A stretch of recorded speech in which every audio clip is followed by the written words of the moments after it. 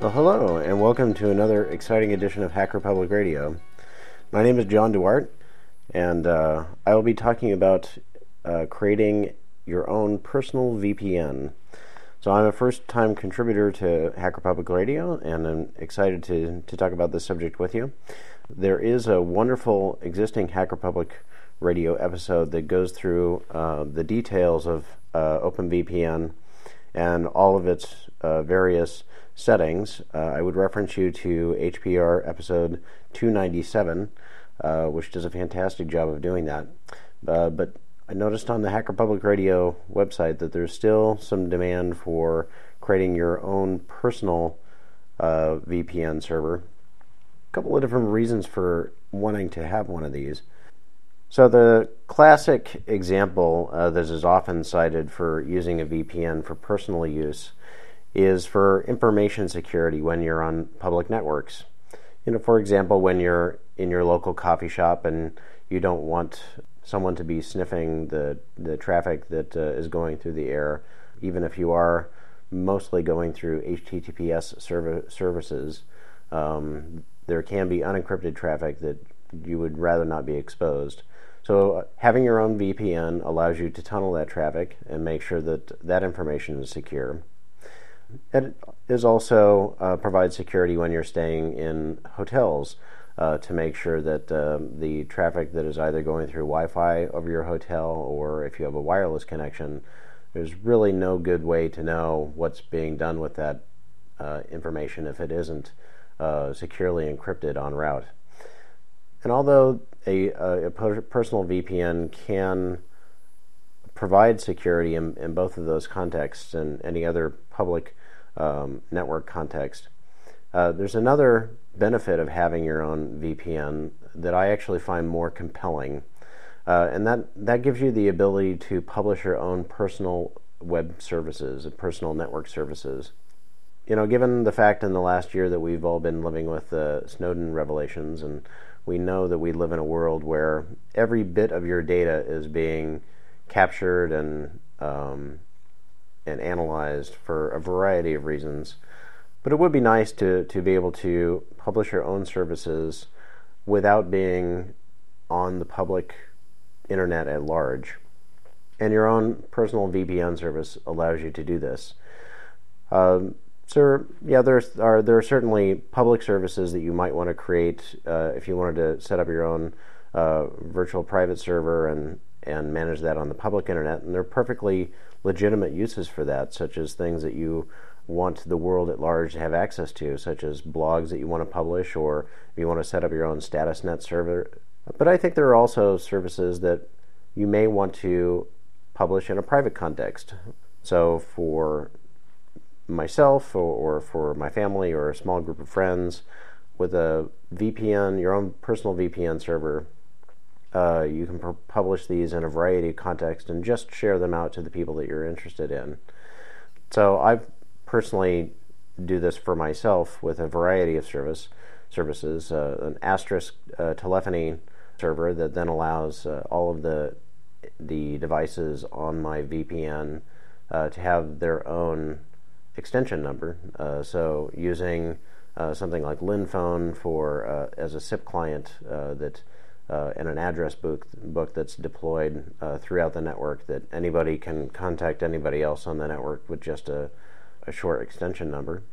I also have a Mumble server that allows us to have chat rooms for people on the network. I can get together with another person in my family and have a conversation, and then that's open for anybody else to join in. I also do a Jabber server. You can use off-the-record encryption when you're using IM software. There are instances where you can't do that, so Gmail doesn't offer that. And there are certainly Jabber services where you can do off-the-record. But I just find it pretty convenient to have my own Jabber network where I can reach out to one of my children and make sure that all the conversation is encrypted, irregardless as to whether they remember to to turn the off-the-record encryption on. And then they're more just fun things. So I want access to my media library to be able to play my own music. I don't subscribe to online services such as iTunes and those sorts of things. I tried Pandora for a while, but I mostly wound up listening to music that I already owned anyway. So it just made sense that I would just publish that audio to myself and consume it as I see fit. So these are the types of things that you can do with your own OpenVPN. I wanted to take a little bit of time and sort of walk you through the process. I know that OpenVPN has kind of a reputation for being fairly complex to set up, and it really is not all that difficult.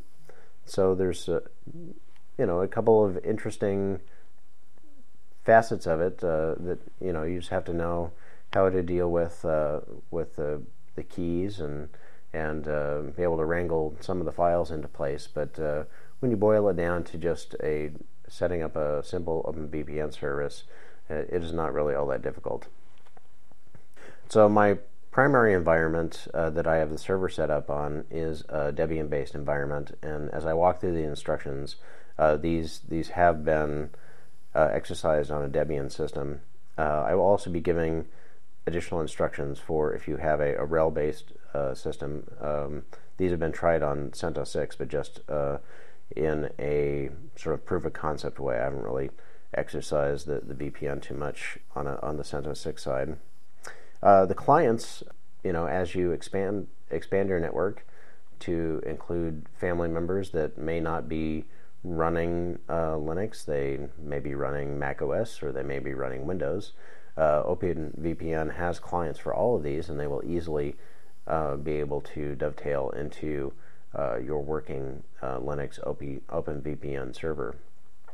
So on Debian, for Debian 7, the command to install OpenVPN is just the standard apt-get install OpenVPN. If you're running on a RHEL-based system, for CentOS 6, OpenVPN is not available in the standard repository, so you're going to need to add the EPEL for the Fedora project in there, and then you can do a yum install OpenVPN after that, and I'll include details to that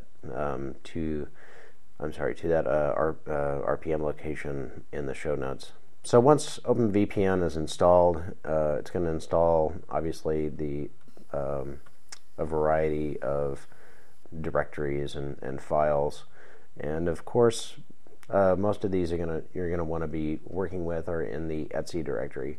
So the core of this is going to be an etc OpenVPN, and then the tooling that's going to be used to create the keys and manage them comes as a package within the OpenVPN on both Debian and CentOS called Easy-RSA.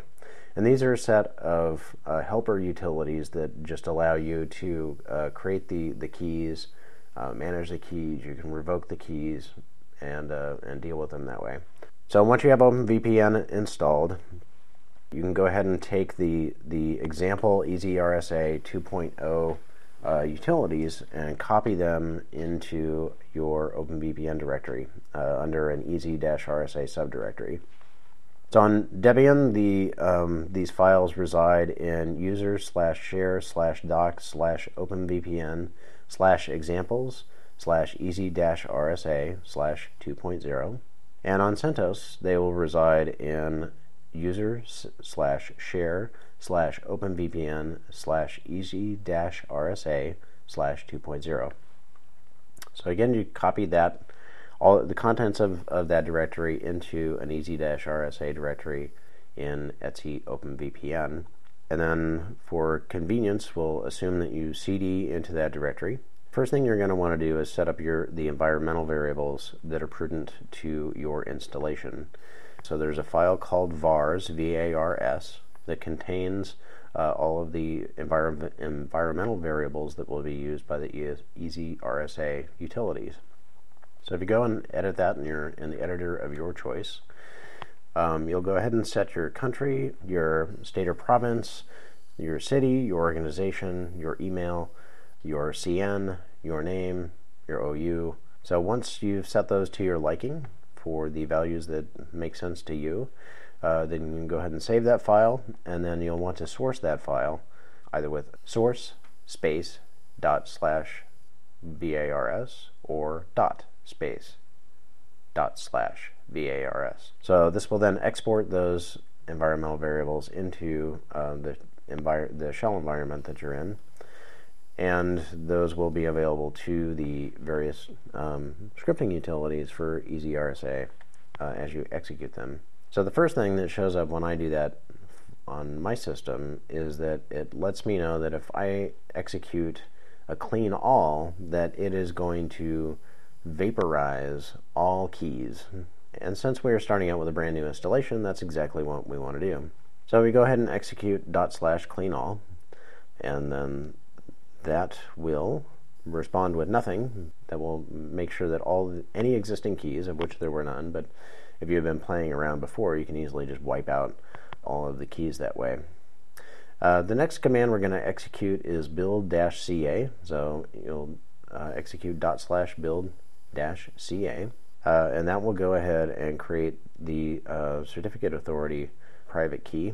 So that will write a ca.key file, and you'll be asked to enter any information that wasn't supplied in the environmental variables if you didn't fill that out. So that's going to go ahead and confirm the various stuff for the certificate authority. So if you've ever created a key for an SSL key for a web server, these will look familiar. So you're just going to all of those previous environmental variables that I enumerated before, you'll be asked to confirm those or change those to values that are more applicable to the CA key that you're creating.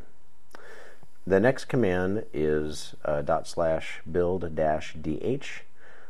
and that will create a Diffie-Hellman key that, depending on the hardware that you're using, will take quite a long time. So it will turn away and create that key. Once that's done, then you can create a key server. So you will execute the command ./build-key-server and the name of the server. Once that is executed, so that'll generate the private key for the server, and it'll write that to a file that is named the name of the server.key. The server key also has extra attributes that will be sent, so you can add a challenge password. Since we are creating a server key, the most convenient way is to not add a challenge password. That way there won't be an interactive handshake for there. You'll just exchange the two keys, and that will do the authentication. And then that will use OpenSSL to check that the request matches the signature, and then it will echo out the environmental variables that are associated with the key. It will ask you if you would like to sign that key after it has printed out all of the values there. I believe the default lifetime of that key is 10 years. So you can answer yes to signing the certificate. You'll be asked to confirm whether you want to commit that to the database, and you'll answer yes, and then that will add that key to the database. So once the server key is created, then you can build any number of client keys. So the previous command was build-key-server, and now we're just going to build a key. So this command is ./build-key, and then the name of the client that you would like to build the key for. So these can either be human names or machine names or just generic names, client 01, client 02, and then you'll have to remember who they get issued to. But whatever schema works for you, you can just create a couple of client keys to try it with your clients. So this would be a similar process. Once you execute that command, it'll generate an RSA private key. It will write that key to the keys folder, and then you'll be asked to confirm again information about that client before it writes out the public key. Again, if you can add a challenge password if you so choose. I would not recommend that. And then at the end of the once the key is generated, you can sign it and then confirm that it should be added to the database. And then the client key will be added to the database as well. So now that you have your server key and a couple of client keys, one or more client keys, you're ready to set up the server itself.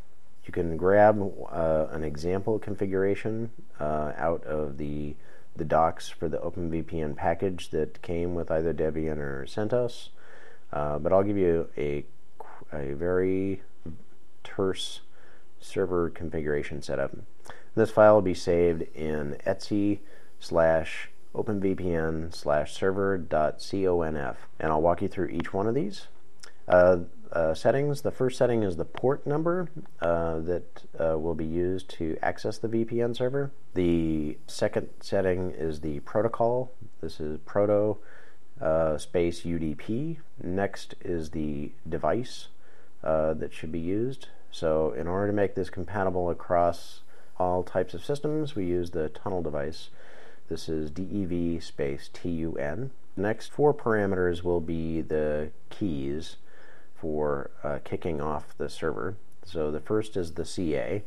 So that parameter is CA space, and then the path to the ca.crt that was created during our key creation phase.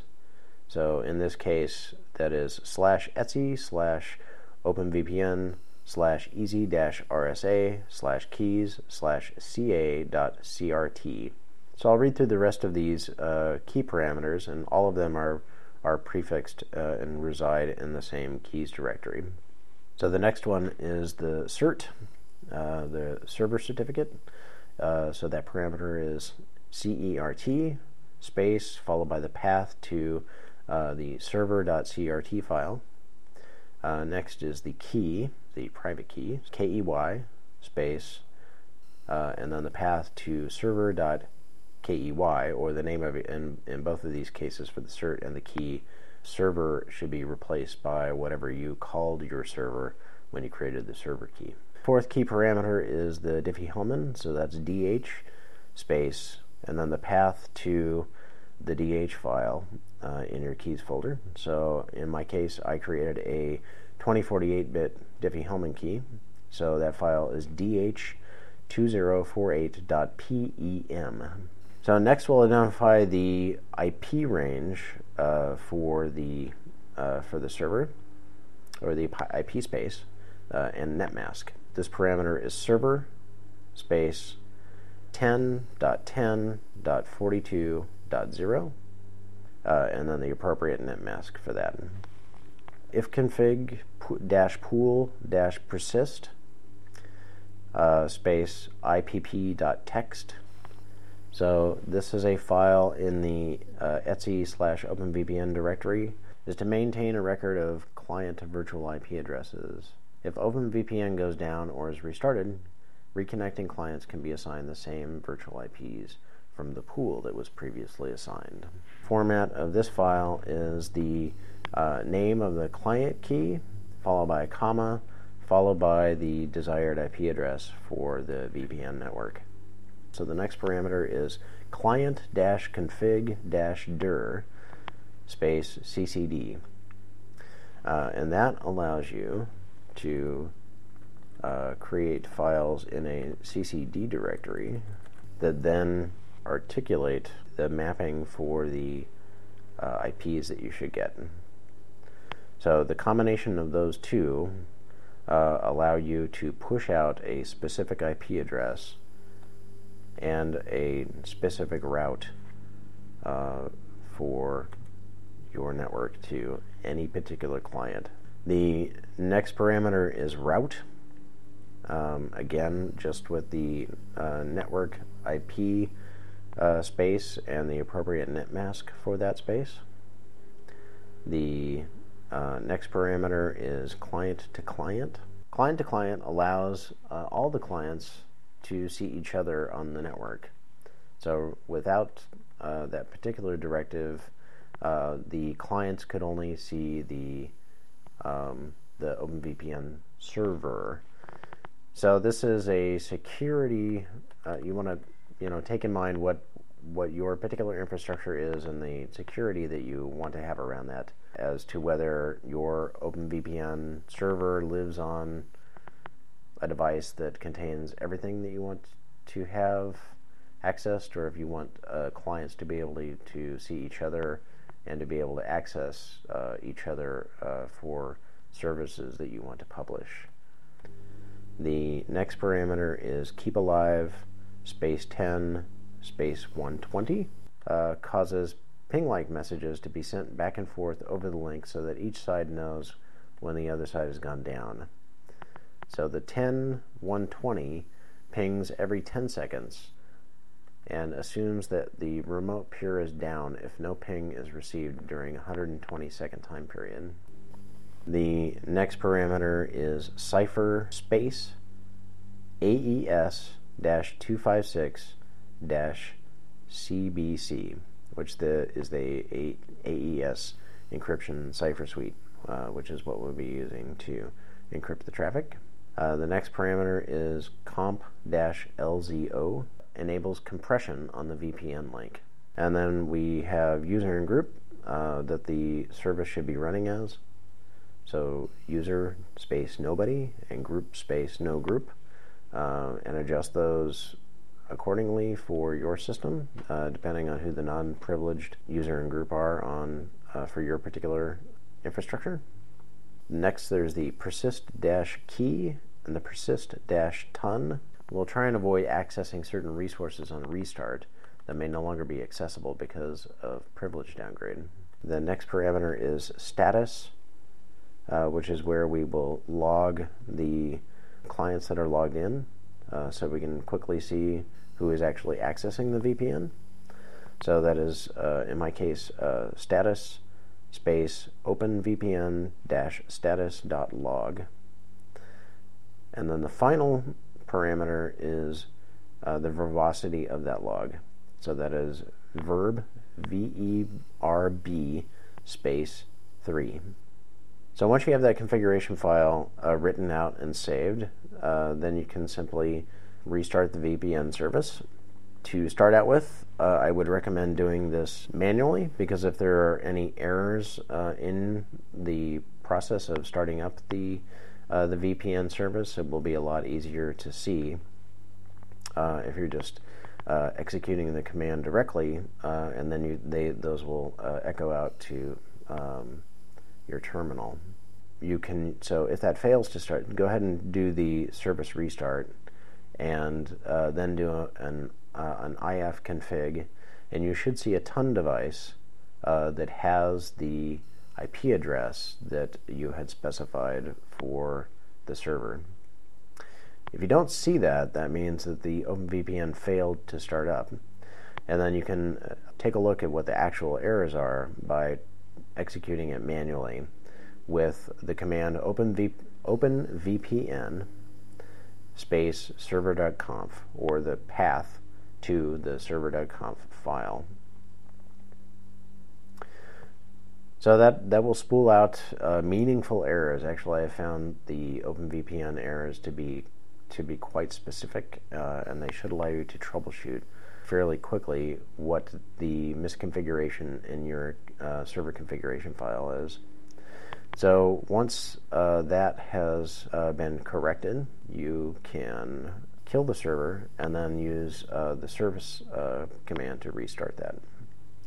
So at that point in time, you have a functioning OpenVPN server. So we'll move on to the client side now. To install OpenVPN on the client, you will do this. If you're running on a Linux system, you would use the same commands as you did for installing the server. It's the same package. The only thing that differs between a server and a client installation is the config file. So where we started out by saying server, declaring the server, and IP in the server file will actually be declaring a client when we set up the client configuration file. For Windows, there is the OpenVPN installer is available from the OpenVPN community download section, and I'll have a link to that in the show notes. So a special caveat for Windows, the user account control UAC must be turned off in order to allow the OpenVPN to execute the necessary network commands to bring up the VPN. So under Windows 7, that's under the Start menu. You go to the Control panel, and then there's a section called User Accounts and Family Safety.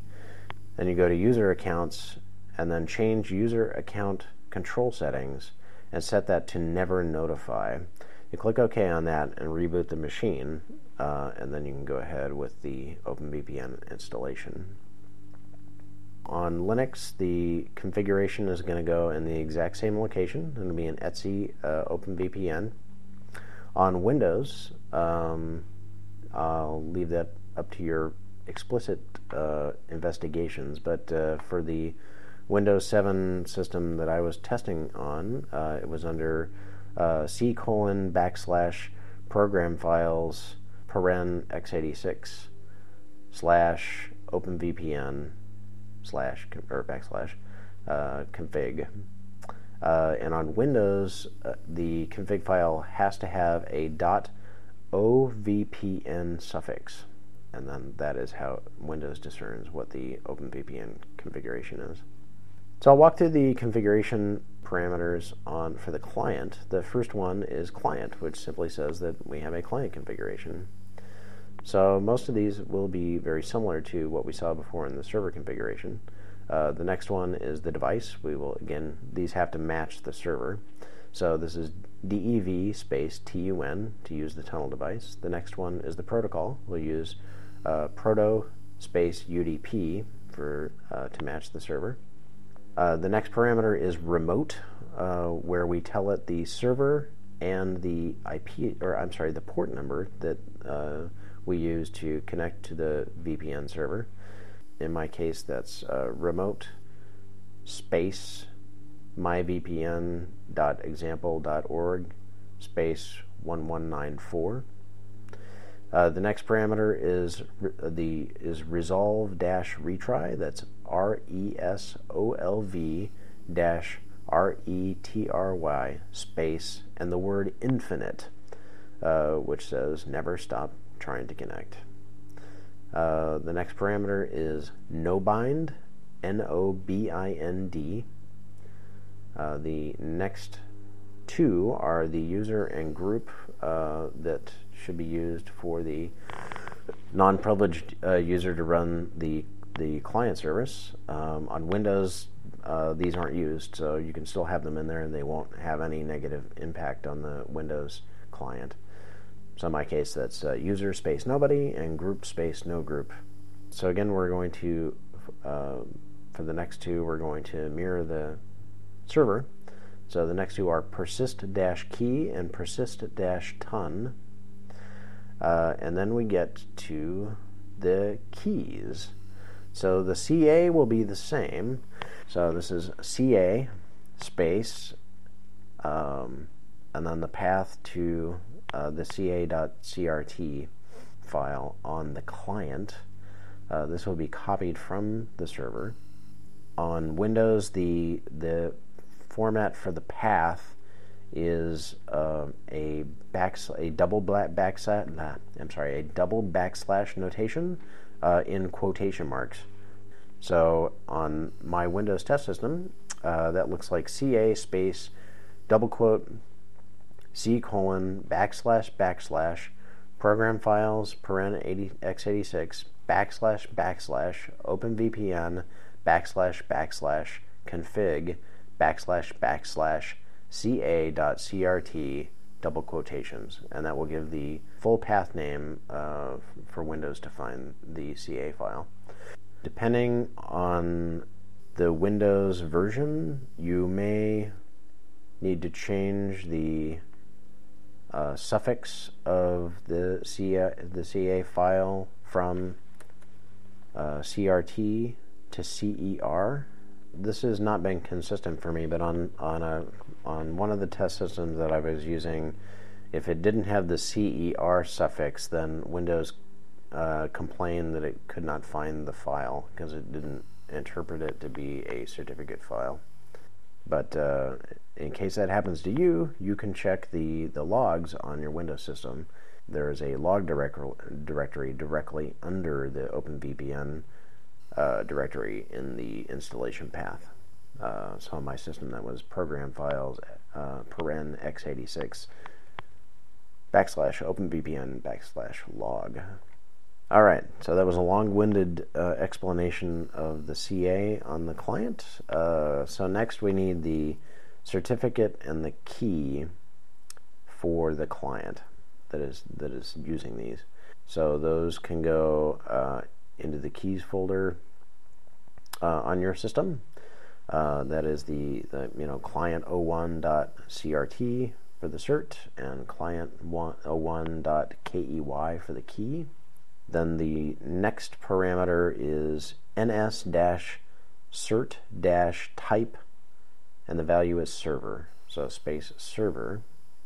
And then the cipher is going to match the one that we had on the server, so that one is cipher space AES-256-CBC. Then the next parameter is COMP-LZO with no value. And then the last one is VERB-3 for the level 3 verbosity. All right, so with that configuration file in place, as you saw, we referenced three key files that need to be copied over from the server and put on the client. So whatever method makes sense for you to deploy those to your client, you will take the ca.crt file, which is associated with the server CA. That will be used on all clients. And then specifically for the one client that you are installing, you will want the client name.crt and the client name.key file that were generated when you created the key pair for that client. And you'll copy those into the locations that you specified in the configuration file. On my clients, I go ahead and I add a resolution to the hostname VPN into my host file. So I simply add the IP address of my VPN server and the hostname VPN into the host file on whatever client I'm using. That way it becomes easy to ping the VPN without having to remember what it's called. So the next step in the process is to set up for the static IP addresses. So I talked a little bit before about the IPP and the CCD. So we create the CCD file or directory in etc OpenVPN/CCD. And for each device, we add a file with the CN name of the key. And in that file, we indicate the static address to be used and the server IP. For Linux, the server IP will be the VPN address of your VPN server. On Windows, the VPN client will set up a local tap interface that must be used as the server IP. So there's more information about sort of that interesting arrangement on the Windows side where it has this layer of indirection and creates a local tap interface that the TUN actually connects to. There's lots of interesting documentation on the OpenVPN website. One of the side effects of that is that you can't just assign any old IP address on the Windows side. So I will have a link in the show notes to that particular set of documentation, and it actually articulates for any IP space what the allowable IP addresses are that you can assign to it, because it needs one. It's sort of behind the scenes assigns one to the tap interface, and then you have access to a different one for the tunnel. So you have to push two different addresses if you're using a Windows client. So I'll have a couple examples of those in the show notes. Once that's set up, you are ready to go. So that is how you set up an OpenVPN server for your own personal use using machines that are completely under your control. The only other thing that you need to do is to allow public access to the port that you set up for your server. So you can do that via dynamic DNS and just open up that port on your router and have your router point to the device that is running your OpenVPN server, and then you are all set. So external clients external to your physical premises can then access that. Dynamic DNS will take care of refreshing the IP address, and nobody knows anything different. So I have this working out well for people in my family. I use it to communicate with my father. So we chat over Mumble every week, and I use it to have Jabber IM conversations with my daughter, who lives across the country from me, and all works out really very well. So I will try and add additional shows that sort of articulate how to publish these services that you can then use in the context of your new OpenVPN. But I hope that this was helpful and informative and inspires you to create your own OpenVPN and start publishing your own private servers, and if nothing else, gives you a wrapper of security for when you're hanging out at your local coffee shop. So thank you very much. Please contribute to Hacker Public Radio, and take care. You have been listening to Hacker Public Radio at hackerpublicradio.org. We are a community podcast network that releases shows every weekday, Monday through Friday. Today's show, like all our shows, was contributed by a HPR listener like yourself. If you ever considered recording a podcast, then visit our website to find out how easy it really is. Hacker Public Radio was founded by the Digital Dog Pound and the Infonomicon Computer Club. HPR is funded by the Binary Revolution at binrev.com. All BinRev projects are proudly sponsored by Lunar Pages. From shared hosting to custom private clouds, go to lunarpages.com for all your hosting needs. Unless otherwise stated, today's show is released under a Creative Commons Attribution Share Alike 3.0 license.